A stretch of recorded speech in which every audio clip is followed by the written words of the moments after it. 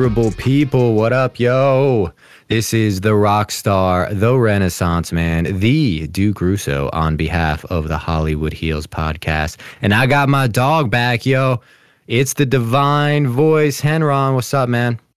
Good evening once again. No worries. Do not fret. I have returned. Thanks for holding it down, Mr. Rockstar. I really do appreciate that. But I'm back. It's SmackDown. What do we have? Eat. That's what we got. We got SmackDown, the October 6th episode coming from St. Louis, Missouri.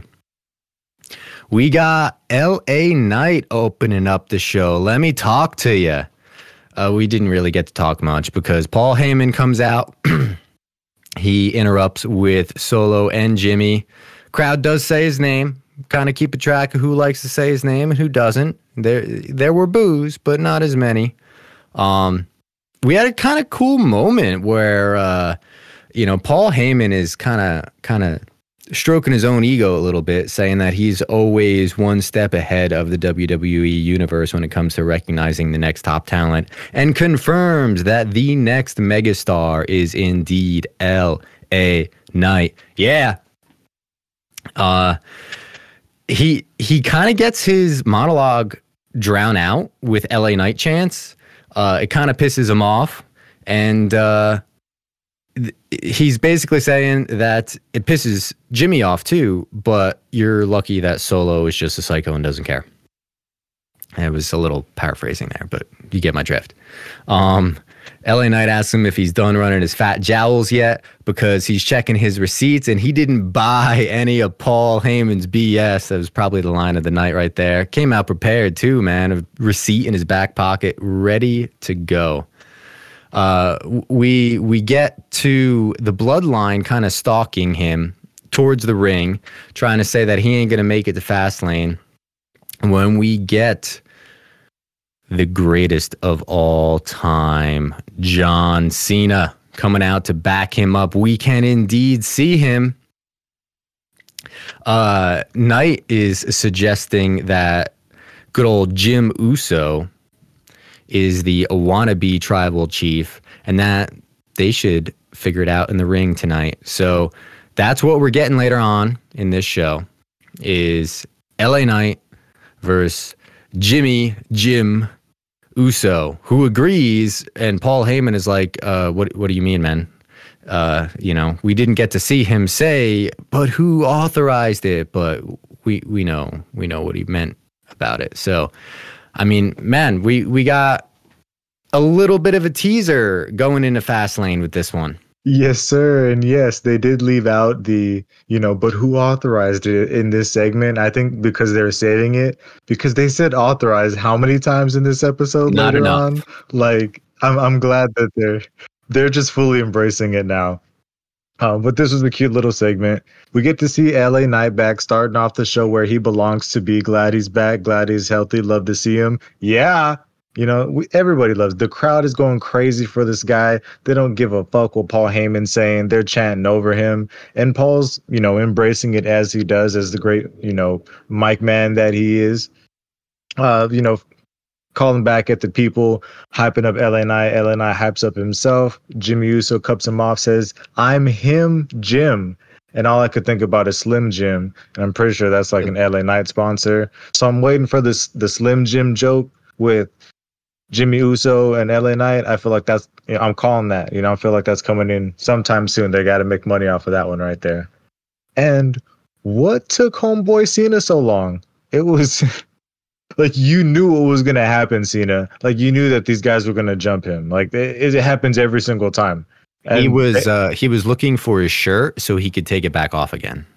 Yeah, he constantly walks around shirtless, but then he puts it on before he goes out for the advertisements. I forgot.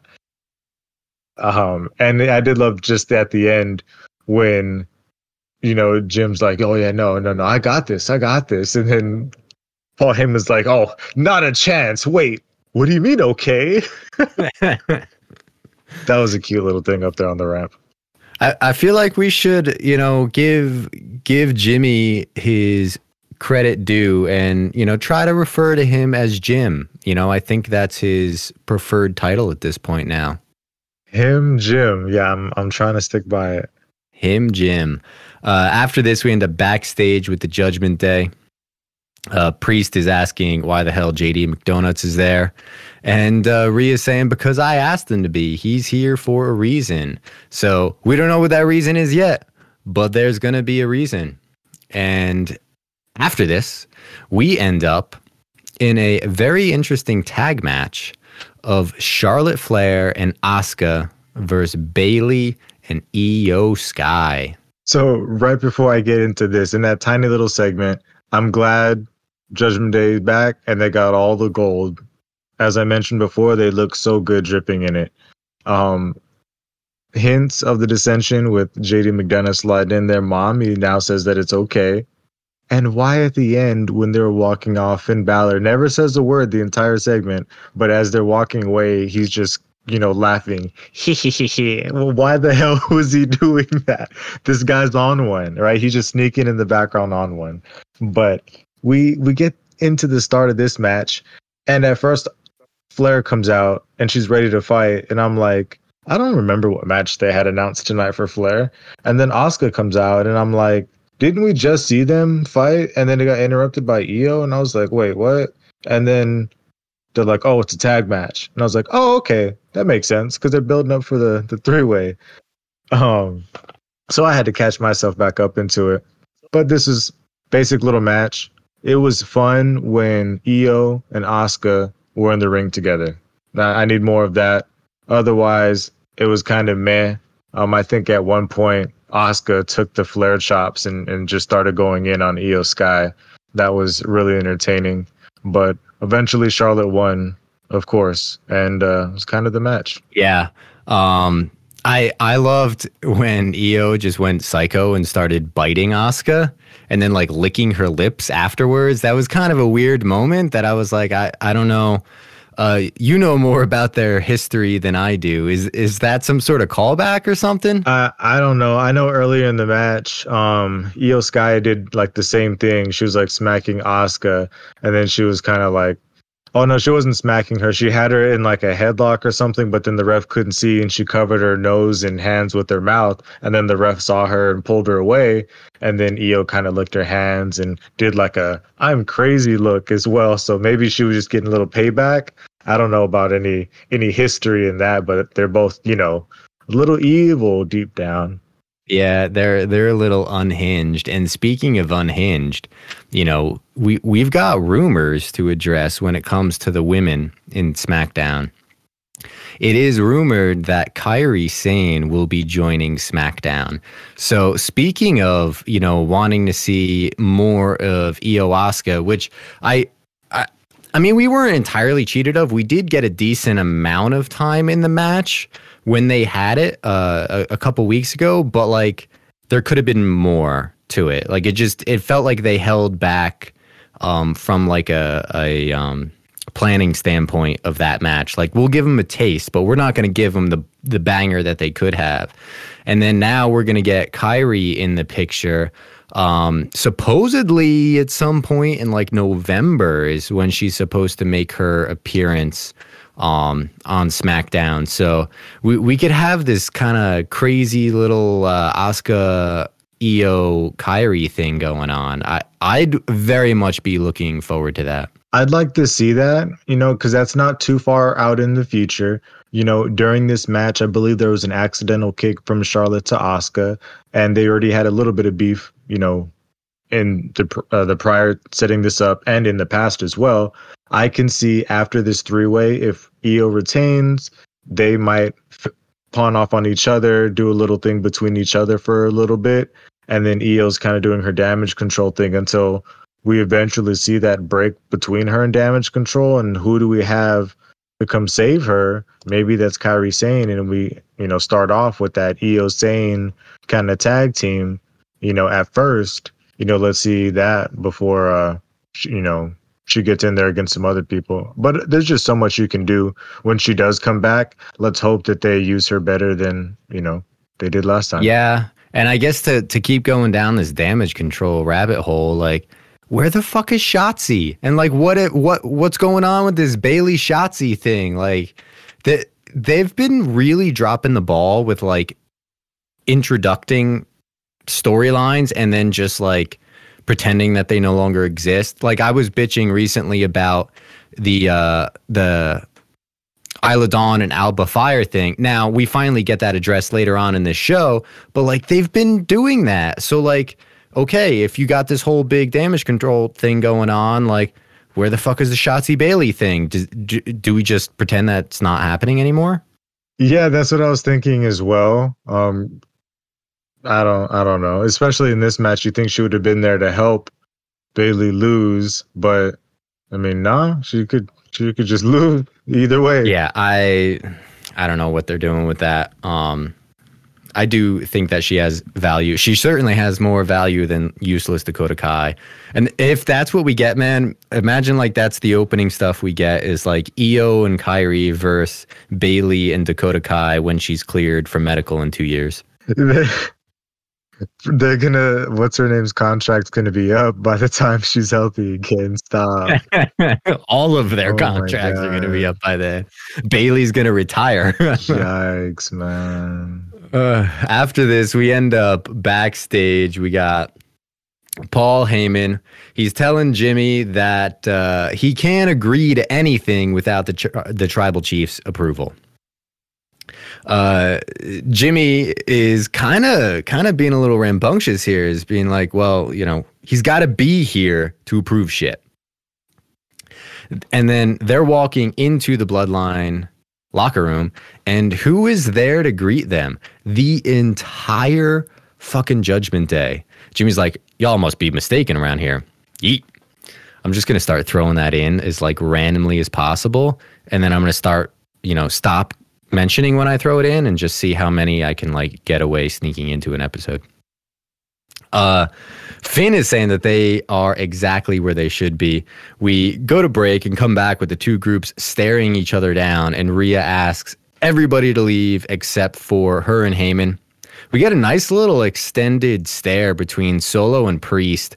So obviously, if this doesn't really go well, that's going to be one of the first matches we get. And we just also don't, you know, I'm going on a tangent here, but we don't get many solo matches, like solo matches, singles solos matches at this point anymore. So I'm not a huge fan of Priest, but yeah, I mean, I would sign up for a solo Priest thing.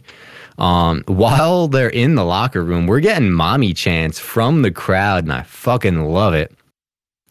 And Rhea's looking at Paul saying, let's talk. So what do they got to talk about, man? That is what I would like to know. Probably some authorizing. That'd be my guess, you know, but we'll see later on.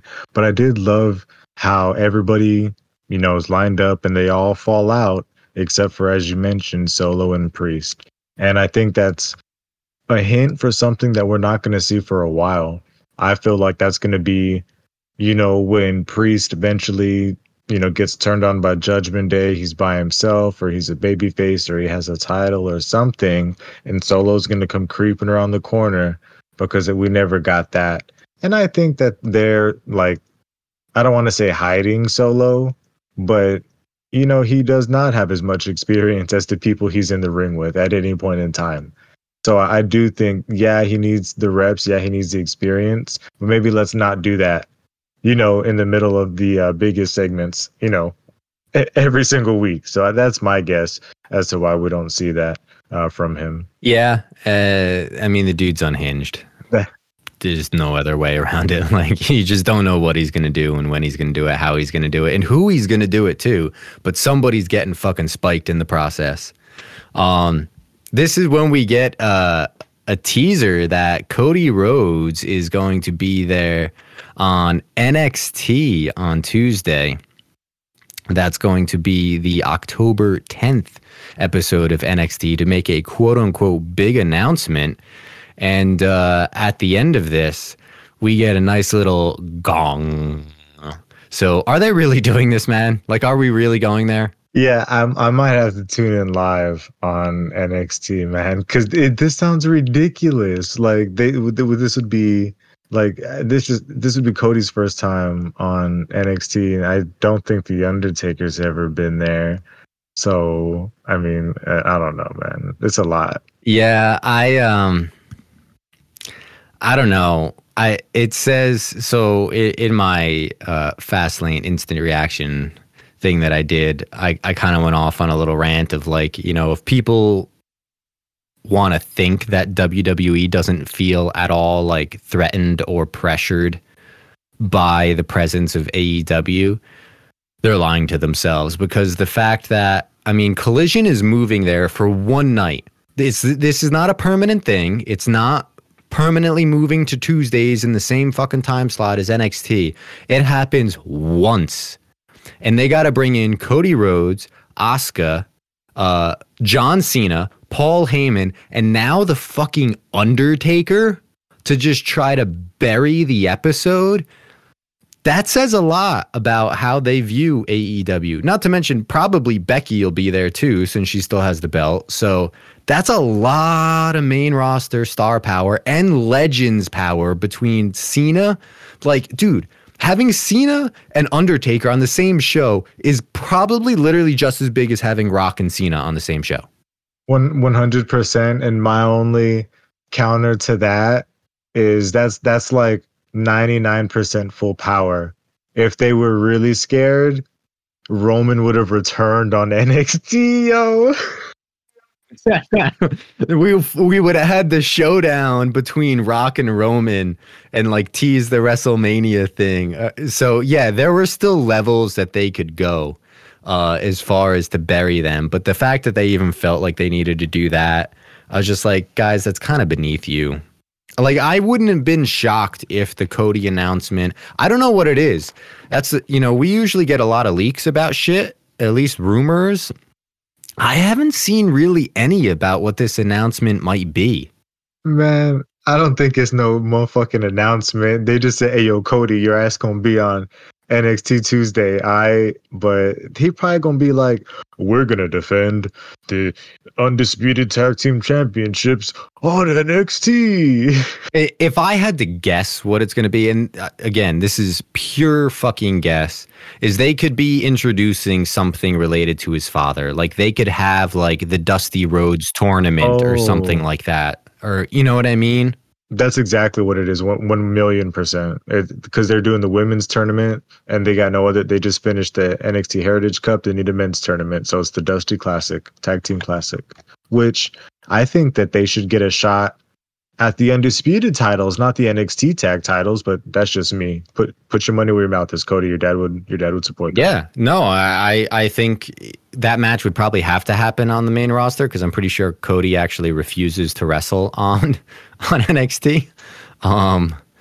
He actually kind of mentioned that in the post-show presser for Fastlane of, you know, when he came back to WWE, one of his stipulations was like, I want absolutely nothing to do with NXT. Not because of like pride or anything. It's just, he was saying that he just walks in the building and his dad's everywhere. And that's just not always easy for him. And that would be his reasoning. So I don't know. We'll see where that goes. We'll see what the announcement is. We have a match next between Rey Mysterio and Bobby Lashley. And I just have a quick little rant that I need to get out of the way before we get to this match. I'm sorry, but the title should be on the line every fucking time you wrestle. If you hold a title and you have a singles match, now if you want to have the champion's advantage type rules where like you have to be pinned in the ring, if you lose via countout, you don't lose the belt, like I'm fine with all that shit. But you cannot fucking wrestle another man in the ring and not have your belt be on the line. It just it's so dumb. Like Bobby Lashley should have left this fucking show the U.S. champion. Maybe that's just me. That's my opinion. No, I 100% agree with you. And honestly, when I was watching this match, until you mentioned it right now, I forgot that Rey was the champion. It didn't even feel like that's sad. That is sad that it felt that way. And like, I don't know. It was just dumb. It really pissed me off. Like I was angry the entire match because they kind of made it pretty clear that the title was not on the line. And I'm like, then why fucking wrestle? Yeah, and like you're already gonna be squashing your beef like at Fastlane. If you thought you could squash your beef in a one-on-one match, that's what you would have set up. Like, what are we even doing here? And then now we got Fastlane. That match ain't gonna change. So now we got to wait another week. Probably not next week because of the announcement. I mean, it could be next week, but I feel like half the show they're gonna take up with Homeboy coming back. So we're gonna wait 2 weeks before we get Bobby Lashley to get his title match when he should already have the belt. Yeah, and win the match that he already won in a completely, I mean, sort of clean way. I don't know. I just thought it was dumb. Bobby Lashley should be the fucking champion. I'm gonna start the petition. Yeah, and my little piece, before I talk about the little bit of this match that I cared about, like, I'm sorry. And I believe I actually quoted this match a few weeks ago when I was hypothetically speaking about big man, little man matches. And I said, like, I couldn't imagine a match between Rey Mysterio and Bobby Lashley. And I laughed about it in my head at the thought of it because I can't even fathom these two individuals going against each other and it being competitive. And they tried to be, Rey tried to be quick. Well, what the hell? Why was Bobby Lashley just squeezing this man? I hate that. I hate bear hugs. I hate torture racks and backbreakers. Like crack them and snap them and do something quick. Make it look like it hurts. Don't just sit there and hug them and hold them up. Oh my goodness. It's so awful. It's so bad. I hate it so much. And this shouldn't even be a competition. I'm pretty sure Bobby Lashley is just big enough to put Rey Mysterio down, put his shoulders on the mat, and hold him there. And he wouldn't be able to lift his shoulders. I don't really even know what I really need to speak on in this match. The only interesting thing that I think happened, Rey was a little fancy doing some Rey stuff. He hit a big seated senton. Did catch him in a nice DDT. Tried to catch the 619, but Bobby Lashley was always just way too strong to get out of that. At one point, Bobby Lashley hung this man upside down and tried to hit him with a spear in the corner. He slowed down. He didn't really give it his all, but he just would have tore the man in half. Either way, Bobby Lashley wins, and then Street Profits come out and they murder the homeboys of LWO. And now they're injured, and Rey doesn't know who's going to help out at the pay-per-view. Yeah, this match, the sad thing is like, I think under the right circumstances, these two could put on a entertaining match. And I guess some of it was entertaining. Like, I like, this was probably the most like impactful catch of a 619 I've ever seen. It's just impressive because it's Bobby Lashley, and we also haven't seen Bobby Lashley really wrestle in a singles match since Omos maybe. And in case anybody forgot, Bobby Lashley's muscles have muscles. The dude probably has the most impressive upper body physique in the entire company right now. The dude is a fucking Adonis. It's ridiculous. So like when he catches the 619, it's like, oh damn, that motherfucker's strong. And he is. And he just speared the absolute soul out of Rey at the end. One thing that I kind of was a little bothered by was, we talk about the camera play in WWE and whatnot. Apparently, the Profits hit, the Revelation or whatever we're calling it at this point, to Wild outside the ring, but I think the cameras completely missed it. We didn't get a single shot of it. We didn't get a replay of it. And all right, I don't need to always see everything ever, but like, hitting a move like that to a dude outside the ring, I kind of want to see that. Yeah, I think they hit the other homeboy in the ring and they showed that one. And then like they tell us that they're both injured. And I remember thinking like they came in there, but I don't remember them getting hurt that bad, especially not both of them. But, yeah, I missed that shit too. I think somebody on commentary said that it happened, and I was like, okay, great. We didn't get to see it. And you could like hear the crowd give oh when it happened, but like, we didn't see it. But yeah, Cruz and Joaquin are in no shape to wrestle at Fastlane. And we'll see what Ray has in store for a backup plan. But we end up backstage and we get a little peek into this authorized conversation about authorization between Rhea Ripley and Paul Heyman. And Rhea is just straight up suggesting an alliance. And Paul likes it. You know, the crafty wise man that he is, he knows how to utilize a situation. But it needs approval from his tribal chief. It needs to be authorized by his tribal chief. And Rhea looks him dead in the fucking eye and says, it's authorized. I was so into this. She just stared into his soul and said, acknowledge me. And I was just like, oh my God, we're doing this. Rhea Ripley, like, call me fucking crazy, dude, but like she's on the verge of being the biggest star in the company, period. Like if there was no Roman Reigns, I might say that Rhea Ripley is the single biggest star in WWE right now. And I think you would be correct because I don't think any other woman on the roster gets as big of a reaction that she does when she does literally anything. Like she just exists and the crowd goes fucking crazy. As do I, as do you, as do we all. It's so good. It is so good. Rhea authorizes Paul to make his little phone call and basically says, you know, if he doesn't acknowledge her, then they're going to find out which group is stronger. And I don't even think that's a question because you got 3 people versus like 5. So it's probably not a good situation for the bloodline. We'll see where this goes, but man, this is just to me, this is a control thing. Like the Judgment Day, in theory, doesn't really need the bloodline. They've got some issues on Raw, but it's not like the bloodline's going to, you know, magically show up there and take care of everything. And the bloodline's kind of weak right now anyway, especially with Roman not around. Obviously, he's coming back, but let's be honest, Roman doesn't enforce shit. He just sits there and points.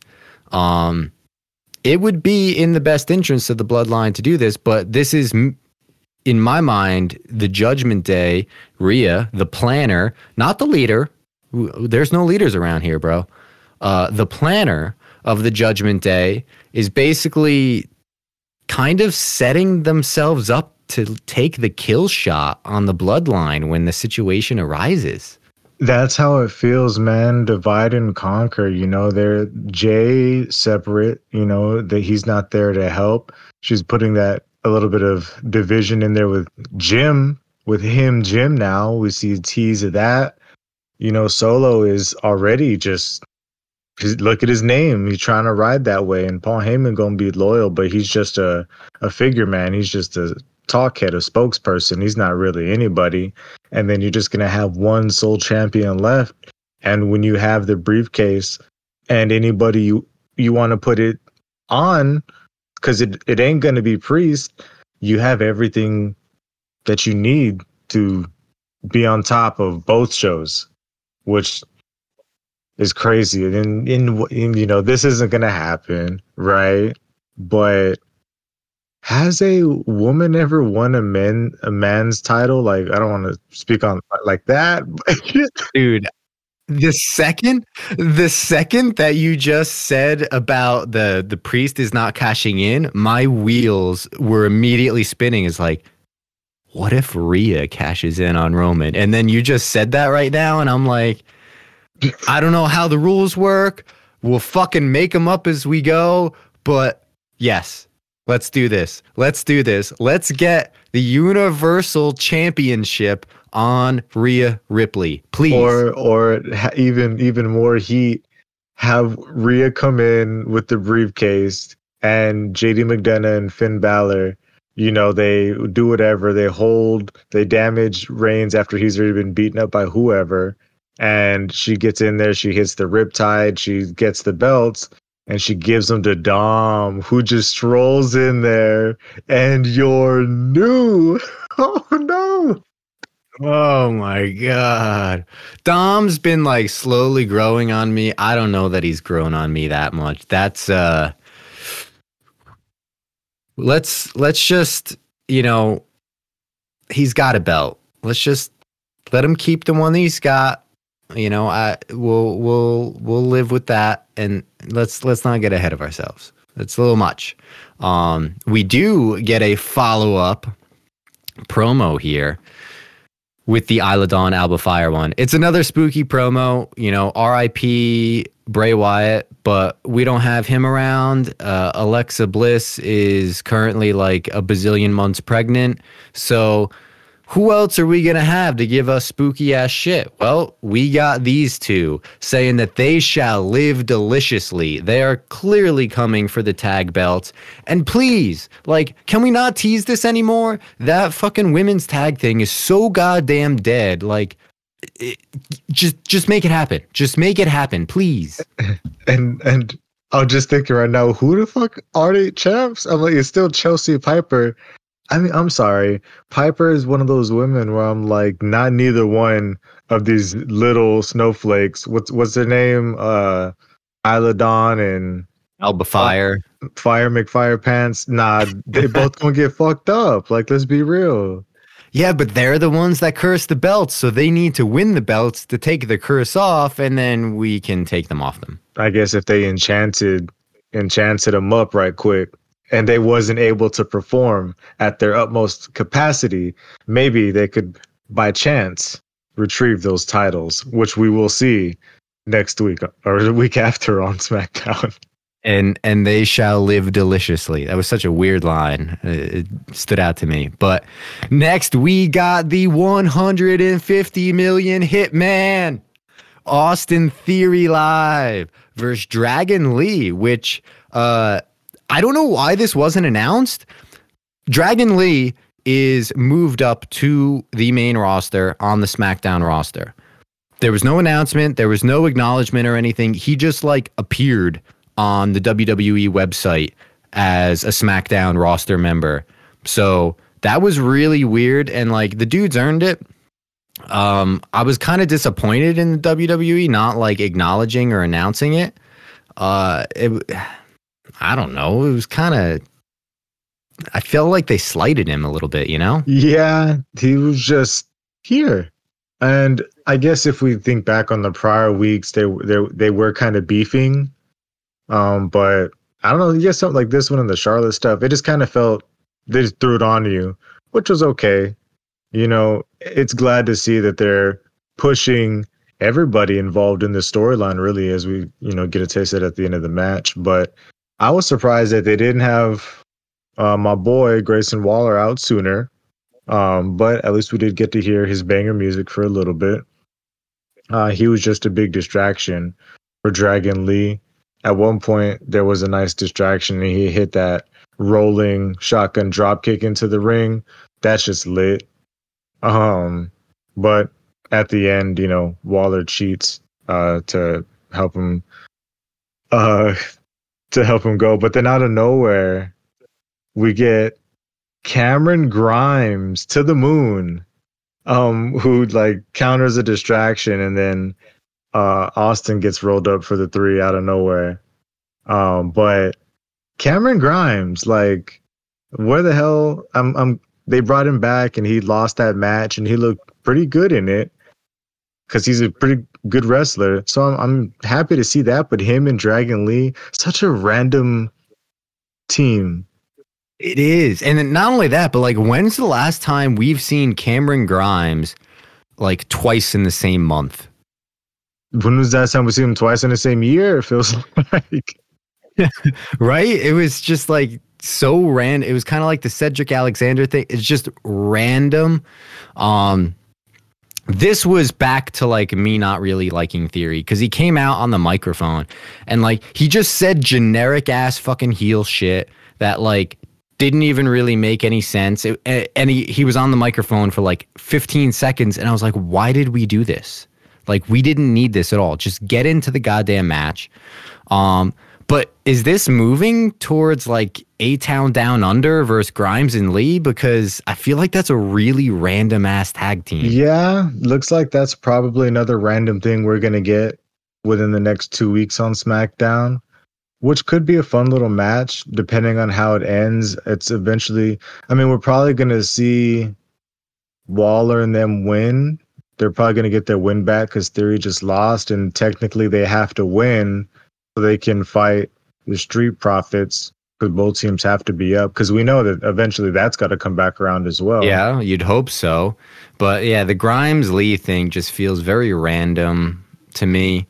I mean, there are so many more obvious partners for Lee, especially like if you just look towards like the lucha style things, like there's all the LWO. Like is he not joining LWO? Like it looked like he might be, and then he's not, and like they need a tag partner. Is it going to be Dragon Lee? Spoiler, no, it's not.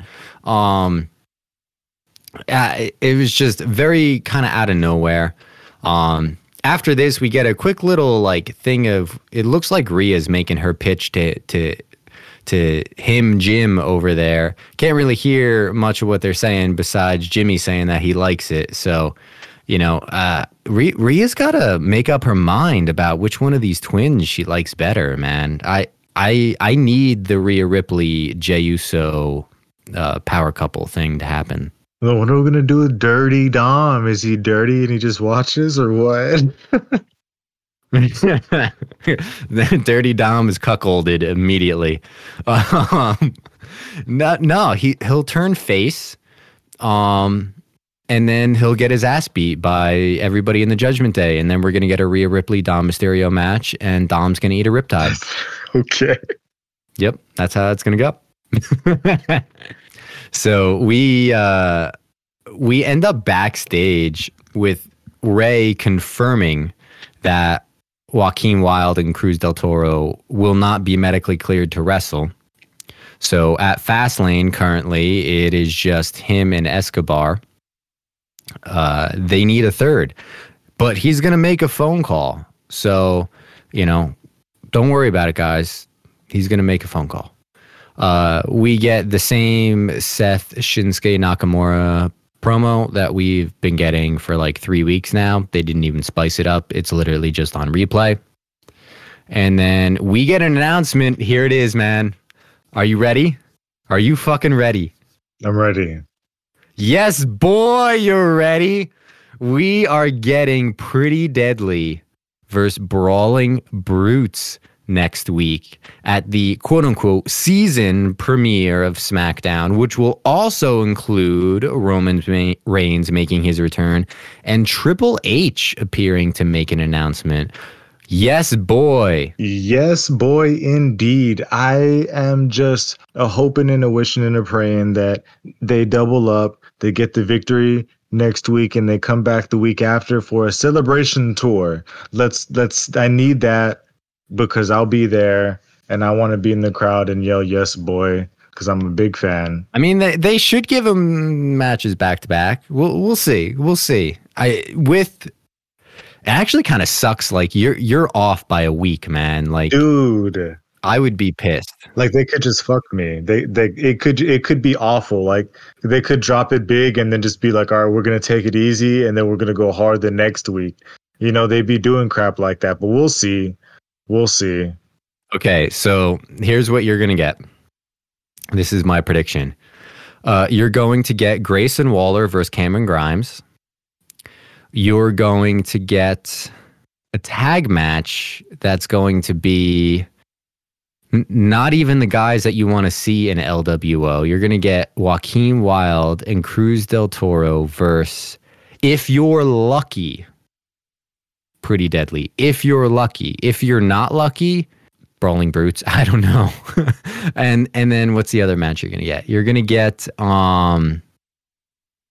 a women's match, and it's going to be, Who is it gonna be? Maybe you're gonna get super lucky and get the return of Bianca Belair. Although I haven't seen. Is she supposed to be coming back soon? I don't know. I haven't seen anything. I was just trying to perk you up a little bit. But really, it's gonna be like Bailey versus Shotzi. There you go. There's your match card. 3 matches. I'm actually getting physically ill by that card. I'm gonna vomit. No, I need the motherfucking tag champs on my show. I need Roman on the show. I need LA Knight. I need Pretty Deadly. Just that group of people. I know I'm getting Cena. I guess I'm okay with that. He can't back out now. If you're lucky, he's not gonna wrestle. If you're unlucky, he's gonna wrestle. See, I don't know, because if he wrestles, he's gonna be wrestling somebody like interesting. He's not gonna wrestle like Austin Theory. Well, it's no secret, no spoiler that we're recording this after Fastlane has happened, and I don't want to shoot down your hopes and dreams, but he was fucking terrible in the ring. He was really bad. So I hope for your sake he's not wrestling. I'll just be happy to hear the music. Do do do do. Yeah, that's what I would want. I would want just a talking segment. Actually, I wouldn't even want that. I would just want an entrance and then some random shit. Like an entrance, him to jump in the ring and take his shirt off to scare somebody away, and then that's it. I hope I'm gonna catch his shirt, brother. I hope I'm not sitting next to a child, because I'm gonna have to give it to him. But if I'm not, I'm gonna catch his shirt, brother. Dude, don't even lie to me. You are not. You would totally be sitting next to a 12-year-old and rip Cody Rhodes' weight belt out of his hand. Like I might do it at first for the memes, but I'd give it to him later. After the kid's crying on national television. It's just jokes. That's all. Yeah, you're literally going to like turn that kid into a villain for the rest of his life. After this, we get our main event. Jimmy Uso versus LA Knight. Yeah, but before we get into this, I have a question for you. Something that I've been pondering for quite a while now. What are these gang signs that LA Knight shoots up with his hands when he gets in the ring? He's got like, on one hand, he's got his thumb, index, and middle finger out. And on his other hand, he's got his thumb, index, and pinky out. Like, is that supposed to mean something? Is it supposed to form like some sort of LAK that I don't understand? Like, at first, I thought he was trying to do. I thought that was like LA Knight. That's what I was thinking. Then, like at one point, I was like, maybe it's sign language, right? And I'm like, nah, there's no way that that's sign language for LA anything. And then I just got to the point that everybody's kind of got their hand signals. John Cena kind of does a 03 kind of deal. Yeah, but he's got the thugonomics thing going on. So like, it makes sense with him. With LA Knight, I don't know what it is. I know. So if you want to go like sign language, I'm pretty sure that his left hand. This is sad. I've literally done this with my hands for like minutes on end, staring at my hands, trying to figure out what the fuck it's supposed to mean. I'm pretty sure the left hand means like I love you in sign language, and that just doesn't strike me as an LA Knight thing. So I'm gonna rule that one out. I have no idea what it is. Yeah, I don't know either. The mystery remains to be solved. But yeah, this actually wasn't too bad of a match, man. Yeah, surprisingly, for what it is, whenever we do have LA Knight and even Jim Uso at this point, because when we had, I believe, Jim versus Styles, it was a slower match. And this was a slower match. Both individuals, it's just, you're not going to see something super fast paced. But they did have some nice moves in there, some interesting things. There was one new thing that the Yeah Man himself, LA Knight, added to his repertoire. He hit this outside in sunset flip over Jim, but as he pulls him down, instead of, pulling him down to his back and, rolling him into the pin, he put both of his knees up, so he drove him right down into both of his knees. That was real nice. At one point, there was like a pop up power slam by LA Knight that was kind of sloppy. He hit the elbow, and then he's about to set him up for the BFT to get the finish. And out of nowhere, here comes Solo Dolo to, hit him from behind and cause the DQ. And like this whole match went on, Solo didn't come out. It was just Jim and Paul. And I was thinking, like, where's Solo? Like, you know how this is going to end. Like, neither one of these fools is actually going to win. So why the hell didn't you just come out here? I guess to add surprise, to not tell people what was going to happen when we all knew what was going to happen. I don't know. But we finally get, Cena there to save. And so quick that shirt came off because he's ready for action.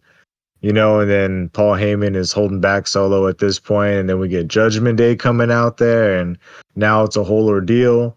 And then we see Paul Heyman stick his hand out to Rhea Ripley, and he says, "Authorized." So there it is again. And Rhea shakes his hand and sends the troops in, get him. And first off, how many people are there? There's the two people in Bloodline, Solo and Jim. And then we got, 4 people now in the on the Judgment Day side. We got Priest, JD McDonough, Finn Balor, and Dominic, because Rhea's not up there, Paul's not up there. It's 6 versus 2. Just murder him real quick. Just go get him. Like, why are you hesitating? Like, the amount of damage that you could have done. Like, they wouldn't have made it to Fastlane by the time anybody could have ran out and tried to help him. And then out comes the main event. And here comes Jay. And I'm pretty sure, like, Cody announced that him and Jay were going to be on Friday. And, like, they didn't show up at all night. So I don't know why anybody was surprised. It's probably why they were hesitant. But immediately as he runs out, Jimmy jumps down. And I don't know if he jumped down early or if he was just scared, but then he got back up there because they were like, oh, he's coming for him right there. And then he's still like, everybody's hanging on the ropes, but Jim, he's backed up. He's like almost about to fall off the ropes. He looked like he's scared of his brother. And then we get Cody coming down. And then, Rhea gets everybody to attack when Cody gets in there. Because it's still 6-on-4, but in the background, the music stops, and the crowd is still singing Cody's song. The crowd wanted Cody. They were chanting for Cody before Jay came out, because they were more excited for Cody than Jay. So, big ups, crowd loving Cody, and they showed it. But as they're getting into the brawl, Paul's like, you know what, Solo? Like, let's not, maybe not.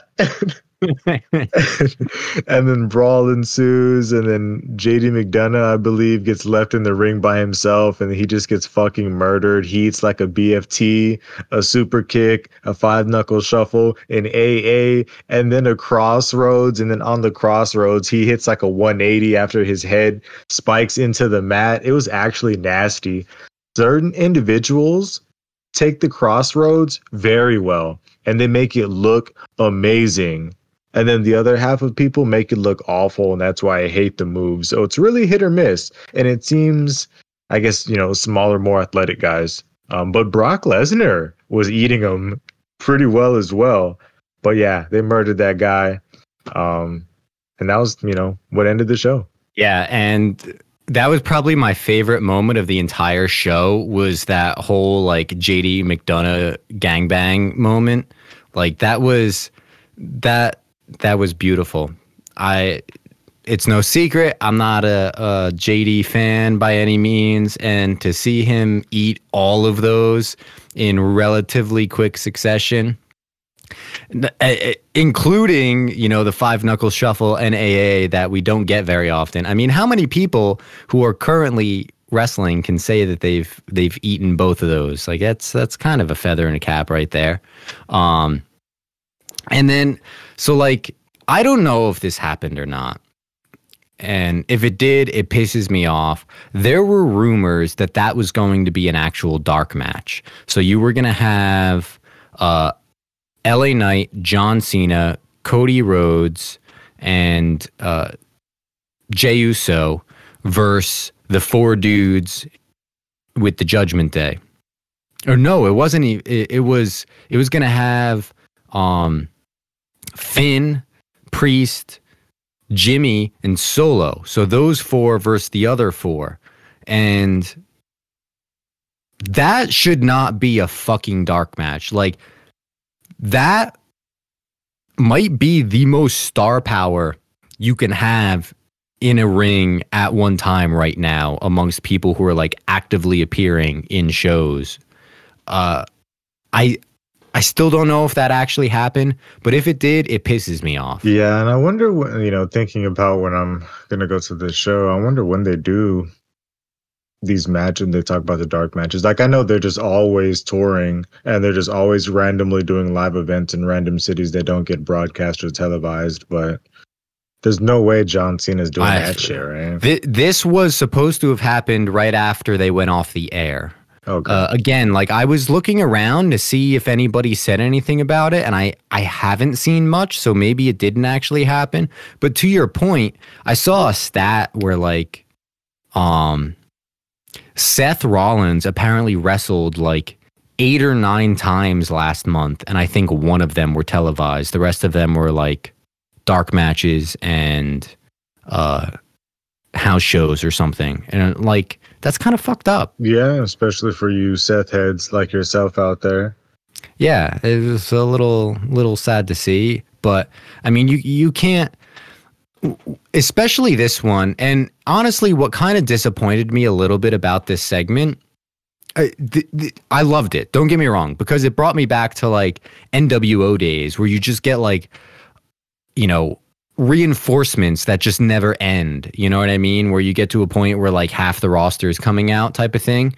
So I loved it. But what pissed me off is like, this was literally the first like face-to-face meeting between Jimmy and Jay, and nothing was made of it. Like, those two didn't really face off much. I think they were like lined up similarly, but like, I would have loved a moment where they got in each other's face and just kind of stared each other down or something like that. And we didn't get any of that. Like, there's been no fucking acknowledgement of that whatsoever. It kind of bothers me. Yeah, and I get maybe they're trying to save it, but I feel like there were small little hints in there that they were adding to it that maybe WWE wasn't necessarily putting the focus on, but they were playing into it. I felt, at least. Maybe, and they just didn't do a good job of capturing it, but that is our Friday Night SmackDown from October 6th.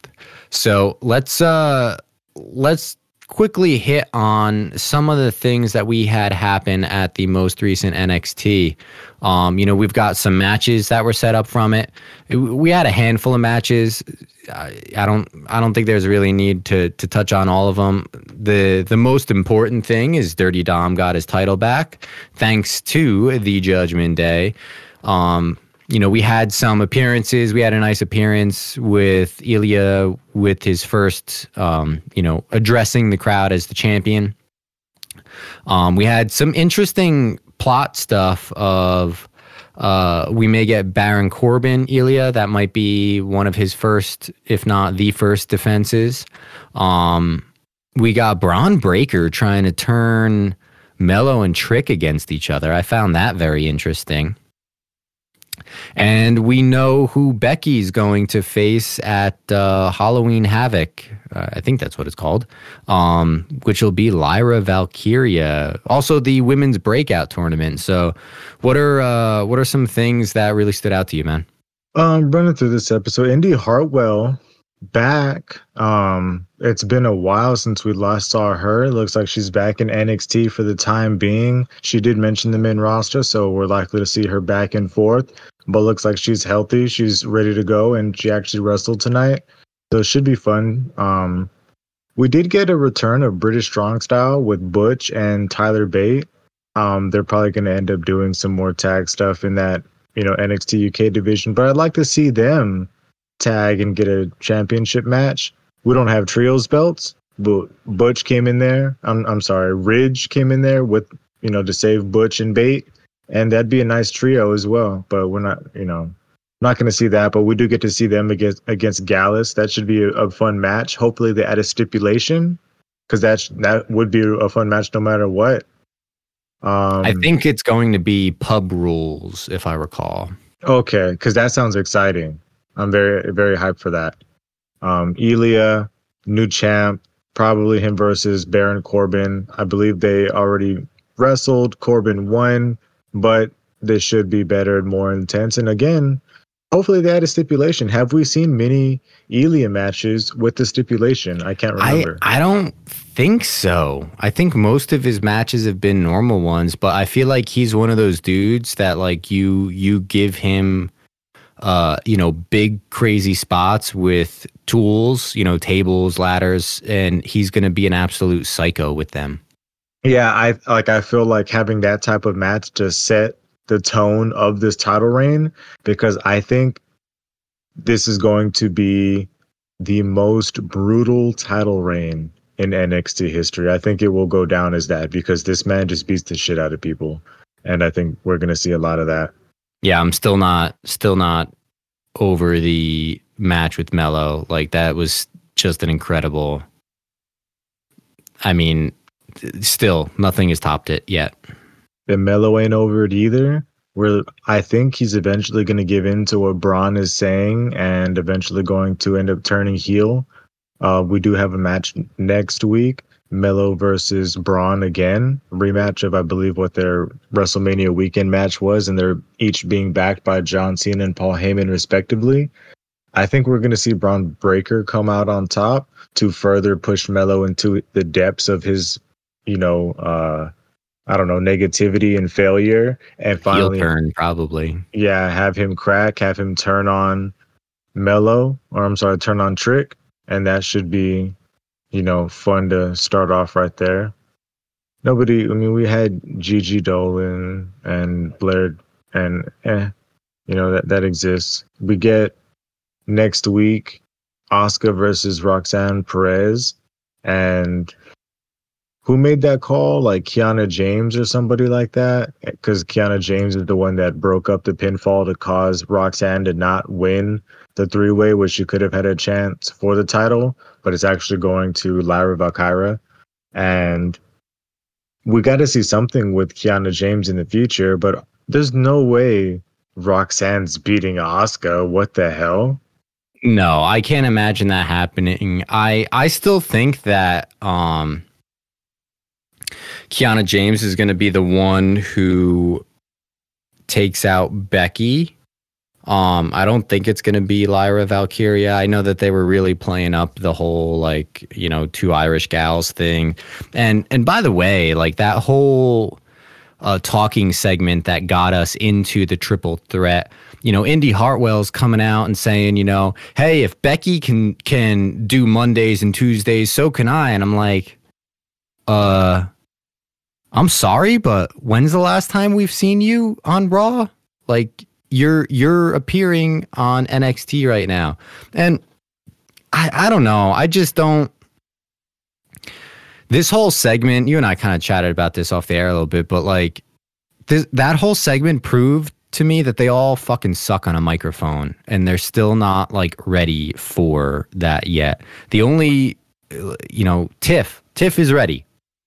Tiff is the one that is most prepared for success on the main roster. They're all fumbling over their words and, saying dumb shit. And I honestly didn't even really think that triple threat match was very good. Like, there were some decent spots from it, but none of them wow me. Including Indy, who's supposed to be on the main roster. And obviously with DIY coming back, maybe we're going to get all of them banding together. We'll get, Indy Hartwell and Candice LeRae and Johnny Gargano and Tommaso Ciampa, or maybe we won't. I don't know. But none of those women do anything for me. I just feel like, I guess to kind of segue into the women's breakout thing, the women's division in NXT just feels really weak to me. Like, a lot of them are not very good in the ring. Tiff is the best. She really is. Like, it was very obvious that she was the one that the belt belonged on. And I really hope that they just move her up the sneaky Dragon Lee treatment or something now that she doesn't have the belt. But none of these women really do anything for me in the ring. Like, I'm not very impressed. They are not very good with promos. It's just really weak right now. Yeah, unfortunately, I would have to agree with you. I do like that, they brought, Lyra back /down or whatever they're doing with her. Indy the same. I do feel like we're getting a little bit more juice in the women's division, so it's nice to see that. I think Becky brought some life down here, but it is still kind of lackluster. Hopefully this tournament does make things come out. But my comments on that three-way, I think Indy Hartwell was like the person that didn't shine the most in that match for being what it was. I think Roxanne Perez, like, yeah, she's small, but she's got a lot of fire, and there was a lot of that in this match. And even Lyra, she's got some nice kicks, so you can always believe a good kick. I think anytime Indy was in there, it's not that she was bad or anything, she just didn't stand out. And that's kind of always what I've seen from her on the mic, in the ring, in segments. She just kind of existed, didn't necessarily stand out. But we get into the women's breakout tournament, and I got some names, and they put random information next to each person, and this is how I'm going to try to remember them, to try to learn who these women are. We know Lola Vice. She's always out there with Carmen Electra or Electra Lopez, whatever her friend's name is. And yeah, Carmen Electra is literally in my head. When I see that, I have to reverse it as well. And that's my vote. My vote is Lola Vice. We have Danny Palmer. She's an acrobat and a tumbler. Some notes that I picked up there. I think we've seen her wrestle before.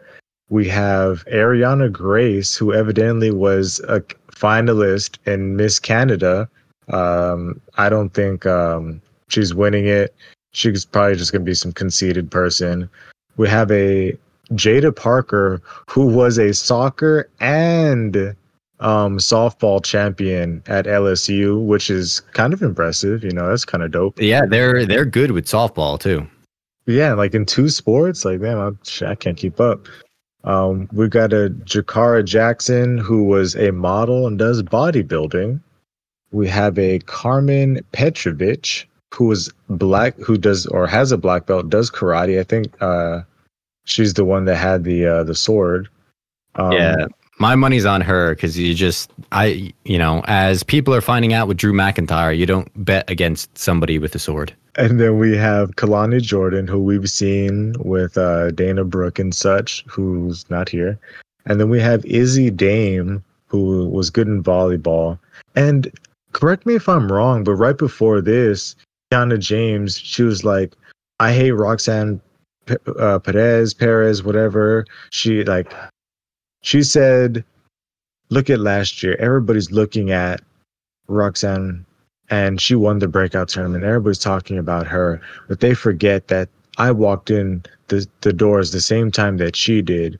And didn't she say that she was going to enter, or she's in the breakout tournament and she's going to win it? I swear she said that. But she is in the breakout tournament. Is she? Then who are these 6 women? Is it just 6? Like, wait, we're talking about the Kalani Jordan? No, Kiana James. Oh, no, I don't know. Kiana James is not in it. Yeah, I swear she said she was. But either way, we get a first round match between Kalani Jordan and Izzy Dame. Kalani Jordan wins with the split leg moonsault, which looks terrible, by the way. We get a tag match between JC Jane and Thea Hale, and then we have Lola Vice and Electra Lopez, her friend. And it's kind of weird. JC Jane is kind of encouraging Chase U to come along with them, and Thea's like, okay, whatever you say, JC. So I don't know where this storyline's going to turn now. This week is weird. It's like, you see those things where, like, you got like 300 or the Spartans or whatnot, and they grow up with a puppy, and then to battle harden them, they make them kill the dog when it's older or whatever. That's what I think this is going to be. She's going to be like pulling Chase U along on the leash, and then when she thinks Thea's ready to fully embrace her darkness. Just make her put them down. Yeah. I actually think Thea Hale is the one probably with the most potential out of a lot of the girls in the NXT women's division. 100%. I believe between her and Tiffany Stratton and mainly them two, that's your division, your top babyface, your top heel. That's your women's division for a while, especially going into Raw and SmackDown, I think. Yeah, and the fact that they're bringing in these other women, Jade Cargill, Kairi Sane. I actually did see within the hour or two, Jade Cargill made a post on Twitter. She said something about like who should be my first few victims, or making a list or whatever. And what I found interesting was she hashtag WWE Raw on it. So we've heard rumors that she'll be joining Raw, but it sounds like that's more or less confirmed. When then Kyrie to SmackDown. So again, like, to your point, I do think it's good that they brought Lyra and Indy back into the NXT scene, because if they're bringing in Jade and Kyrie, and like they already got plenty of women. They brought back Nia Jax. Obviously, that's going to be short term, but they still got shit going on with women that, quite frankly, are significantly better than them. You know, Charlotte's on the way up. My personal opinion is that at the minimum by WrestleMania, Charlotte will have the belt back, because she'll get a banger WrestleMania match. I actually think she'll have the belt before the end of the year. You'll have Bianca coming back at some point. Like, I hate to say it, but these girls just don't really have a place right now. Yeah, we got a stacked women's division on the main roster, especially once everybody comes back healthy. You know, a lot of names that you don't even mention that are regulars on the roster, you know, or have been, such as Raquel and Liv and people like that, you know. Yeah, we need Liv to get back. There's somebody else out hurt right now. I can't remember who. But then you got the ones who are pregnant. So you got Alexa Bliss and Carmella. So, figure probably in a year or so they'll be back. I just don't think these girls really have a place on the main roster right now. I'd rather see them get work in NXT than just not do anything on the main roster. I think that would be more beneficial for them overall. And I would venture to say that they would agree. But realistically, this is probably the strongest the women's division has ever been in the history of WWE, thanks in large part to women like Rhea Ripley and Charlotte Flair. I know Charlotte's been around for a while, but like for a long ass time, she really had no true competition. You know what I mean? Like, she was just the most dominant force there was. And now it feels more balanced because you got believable competitors like Rhea, and then soon to be Jade, Bianca. I still don't really think Bianca's quite at that level yet. I do think that by the time that she lost the belt, like, people were starting to grow a little tired of her. But seriously, this has been the strongest the women's division has ever been. Yeah. And I hope we see a little bit more trickle down from some of those top stars down to NXT, because it does spice the division up. It does help. It does, give NXT a little bit more oomph that it kind of needs at times, especially when some of these other women aren't as fully, quote unquote, developed as some of the bigger stars are right now. Yep, and I hope for their sake it's somebody from SmackDown, because I don't envy Becky. I mean, thankfully she hasn't had too many back-to-backs, but the fact that it sometimes is back-to-back has got to be brutal. So, do somebody a favor and make it somebody from SmackDown next time. Yeah, or make them, you don't got to pull double duty. Yeah, just... Or I'm cool with some of what they're doing with Becky of having her defenses be on Raw, you know, with the Tegan Nox situation. Like, okay, so we're getting the Lyra Valkyria one on Halloween Havoc. If you want to do a Kiana James one, or if you end up doing another Tiff rematch, do it on Raw. Right. All right, man. Take us home, dog. Well. Here we are once again at the end of the show, everybody. We thank you once again for allowing us to make your lives just a tad bit less miserable. We will catch you next time where we'll be touching base a little bit more in-depthly on the recent PLE from WWE Fastlane. But until then, stay safe and have a wonderful evening. Deuces. Peace. Yeet.